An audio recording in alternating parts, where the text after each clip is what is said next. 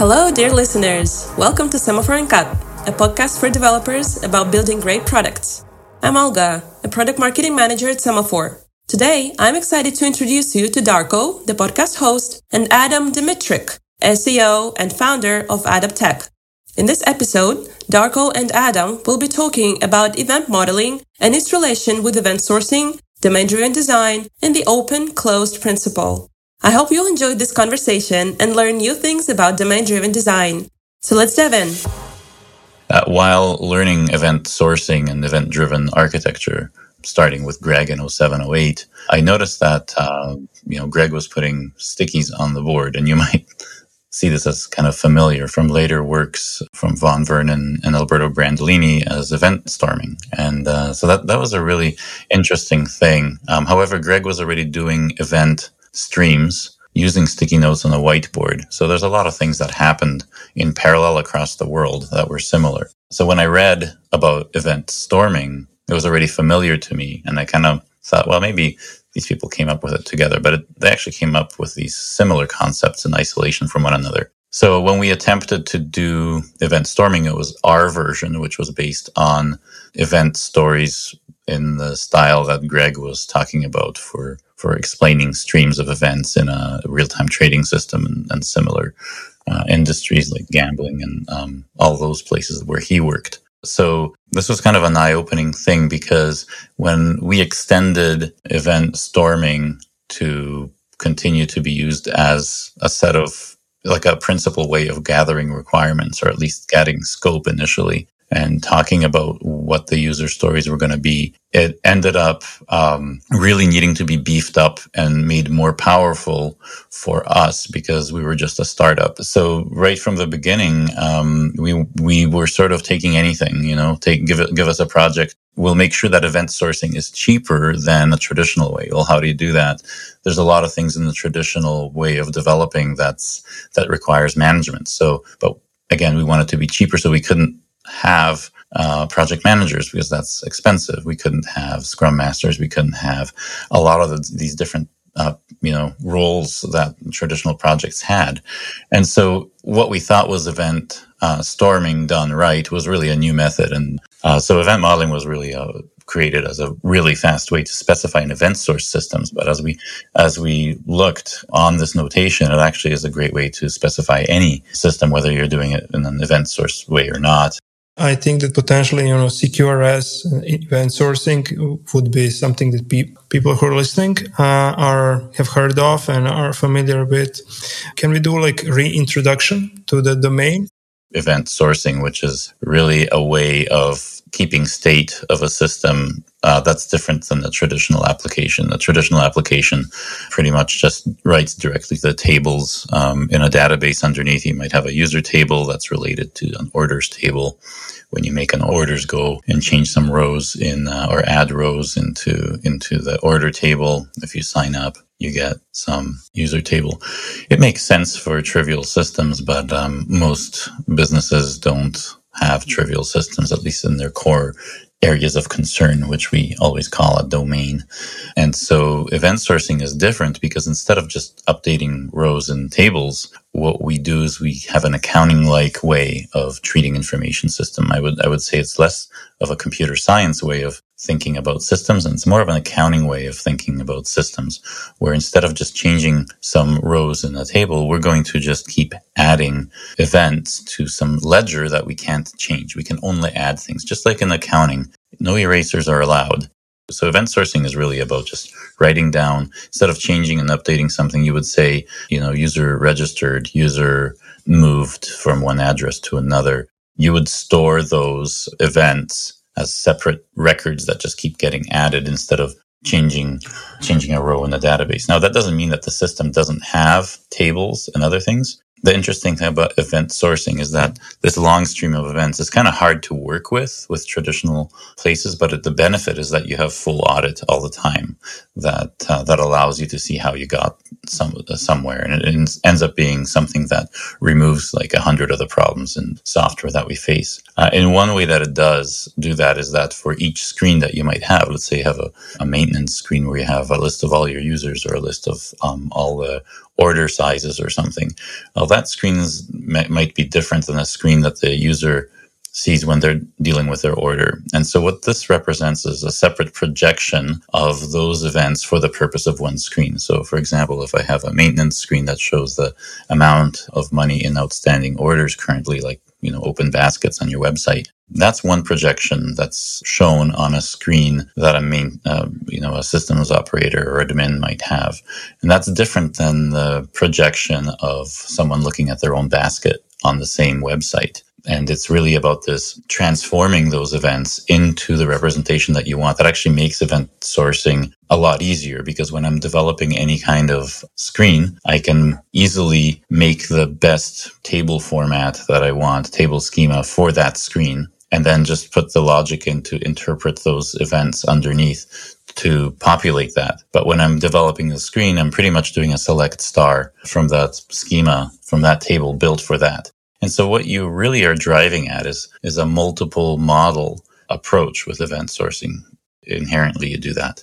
And that differs from a traditional application, because a traditional application would have multiple concerns in one schema. So your variation would be the type of select statements you make. You push the complexity to the type of select statement you have to do. And because you have tables, like you have reduced duplication in a traditional system, but that actually ups the coupling. So if you're going to change some data in one table, you have to be very careful to not adversely affect any of the other select statements and insert statements in the rest of the system. So what we found by doing this and making multiple models is that we could have a lot more work parallelized. So we have much larger teams working together and not stepping on each other's toes, since the only thing we're concerned about when we're changing state is putting one more event on the ledger. And that's it. We don't have to worry about the downhill effect. Well, not entirely, but certainly we can put that off. And then when you are working on a particular screen, report, or automation, you're making your own view of those events. And therefore, you create your own world where you're isolated from the work from your colleague next to you. And that allows people to work isolated. But then the event model, which I mentioned already, kind of gives you the blueprint to know the shape of the data and the workflows and what steps there are to get there. So you can basically have contracts between each workflow step in terms of what someone's work leaves behind on the ledger versus what someone is going to have in their projection of that for their screen. And those contracts are pretty nice. Yeah, the parts are domain-driven design, which really has a way of, its strength is really about dividing up a system into what are called bounded contexts, and other, how you would divide a large system into subsystems and use subject matter experts in each area properly so that the terminology keeps consistent within each one. That's one of the greatest strengths of domain-driven design by Eric Evans. And we have a representation in event modeling for that with swim lanes that can be arranged to show separation between physical systems, separation between logical organizations of subsystems where, they might have the same subject matter experts across maybe, let's just say, for example, inventory and invoicing. So as Semaphore is like a CI/CD system, the main quality attribute of a CI system is, stability. Mm-hmm. It has to be reliable. So as you were speaking about this, I figured out that in the early days, we were changing the states of many things, Well, you mentioned state, and there's an interesting thing that I forgot to mention is that when we design a system, we're really encompassing open-close principle, which is if there is a problem with the system, there's pieces that are entirely replaced. So we don't have a lot of flux in our system. And that allows us to also do a mix of technologies as we can treat each state transition almost with, if you're doing serverless, with a function written in an entirely different language. So we can do that even with regular hosting, not just Lambda functions in some cloud provider. But that mentality is there so that with our way of working, you're always adhering to open-close principle. And that allows you to not have to muck in a lot of the code that you used to have, and allows you to change one projection or change one state change function. And that granularity is very freeing. There's only compensating actions. You don't go and change historic data. You can only add new things. That's quite freeing. So you mentioned this, state, maintaining state. And so when you do event sourcing, it really puts that makes it quite visible actually to not just programmers, but to more importantly, business, so that they understand how the information in their system evolves without getting distracted by the technicals. Microservices architecture is all the rage these days. But do you know what it really means and how to implement it to empower your teams to make the best decision for the problem at hand? On the Semaphore blog, you can learn about microservices and how to take advantage of features like test reports, monorepo, and Docker support to build, test, and deploy your microservice application at scale. Head over to semaphoreCI.com/blog for more information. And happy reading! And to either a team or a company that you worked with, or potentially to someone that you onboarded to your team, what would you say are some of the common patterns of having some kind of like a blockage to embrace this way of working and model? And it's also a way of thinking. And I would say that 80% of the actual work is still the same as dealing with some UI to display a model in a template in HTML. That work doesn't go away. We haven't made work disappear magically. The work still needs to be done. So, you're not totally throwing away everything. You're actually using everything you've used before. It's still useful. The only thing that's really added is the use of a ledger, which we use Event Store for, which is a database that's made specifically for being able to recall events in a guaranteed order that they were put in and guarantee that they're durable all the way down to F-Sync on the disk and things like that, with different things in the operating system level and actually the hard drives, because hard drives will lie to you these days to make their numbers look good. And when you're doing event sourcing, you need to know that that event is persisted for things to work well. So when you're making appliances that have that, I think Greg had a harder and harder time finding hard drives that would have adherence to having true, file synchronization to be guaranteed and not have this layer that hard drive manufacturers put in for better performance numbers. So that was a real problem. But as we're getting into more and more systems that are stream-based and require the recollection of things in a reliable way, obviously the industry has put those in place in cloud providers and all that. And so Event Store is available on all three main cloud providers, but also can run locally, which is nice. And so if someone comes in off the street, because we're doing things with only very few patterns, we really want someone to just copy and paste the entire work of someone that did another workflow piece. We call them slices. If you look at a workflow of what a user is trying to do, we slice that up into vertical slices because that ends up cutting through the UI, any of the architecture layers to see what it takes to get from point A to point B, across the one projection or one, storing one event as a result of someone pressing a button on the UI. Because these are patterns that we repeat and repeat and repeat. Someone that's wanting to do this, and they're brand new to do it, basically they can look at the commits from the other people working on the project. And let's say their slice is about pressing a button on some form that's presented to the user and they have to store an event.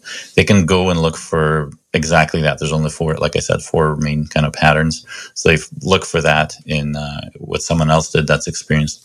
They literally copy all of those things, rename the name of the event, rename the name of the screen, move things around, and they're up and running within an hour or two, pushing to production if need be. So the ramp up time, because we have such a cadence to dissecting an information system to these common workflow components, becomes actually a lot easier. Where I think with the traditional approaches, we kind of let people make every problem a brand new puzzle. It's very hard to pull out how to do something. An event model really is a storyboard of kind of like a captured screencast of someone using the system that you intend to build. So you can dissect that storyboard into what happens exactly at this point, right? And those points that you question like that are very uniform across the whole system. You mentioned that already, but can you briefly walk us through your service? What is unique? As you said, you have like a fixed price model. I think that was the one way to really win clients over, was to basically ensure that what they pay, when they get into a contract with us, they're not going to have this nightmare scenario of having like, hey, we outsourced the project and then it's like 90% done, 95% done. So I wanted something that just gets rid of that problem at the start, where it's not possible to have that problem. And that was through fixed cost. But fixed costs traditionally are done on a much less granular level. They're like, here's a whole project and we'll do it for, $150,000, or here's, 3 subcomponents. Each one is, we wanted a methodology to eliminate all those critical problems with outsourcing, because we're an outsourcing company. So if we fix that situation, we'll fix it for every other company that's wanting to do that. So in this way, by doing an event model, showing how many state changes there are in the system, how many different projections there are in a system, would allow the granularity and visibility into why something costs X amount of money. I mean, a lot of groundbreaking ideas and ways of working and patterns. I hope that a lot of people will listen to this episode. Yeah, it takes a little bit to kind of grasp, but I think it's more natural for people to do this. I know that it really unlocks the ability for people to get into programming if they want to, because the patterns are so simple.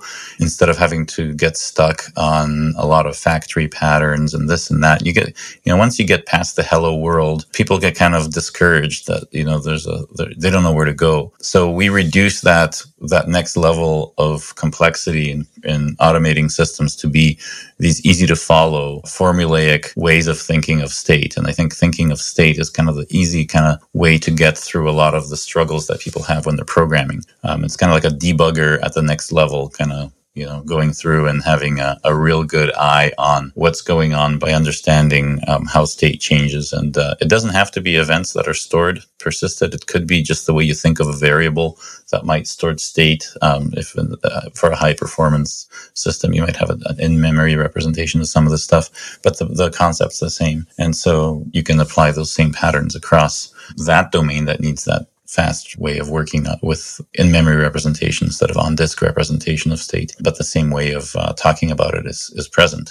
And so I think for people that want to get to the next level, there's a lot of distraction in the middle of programming.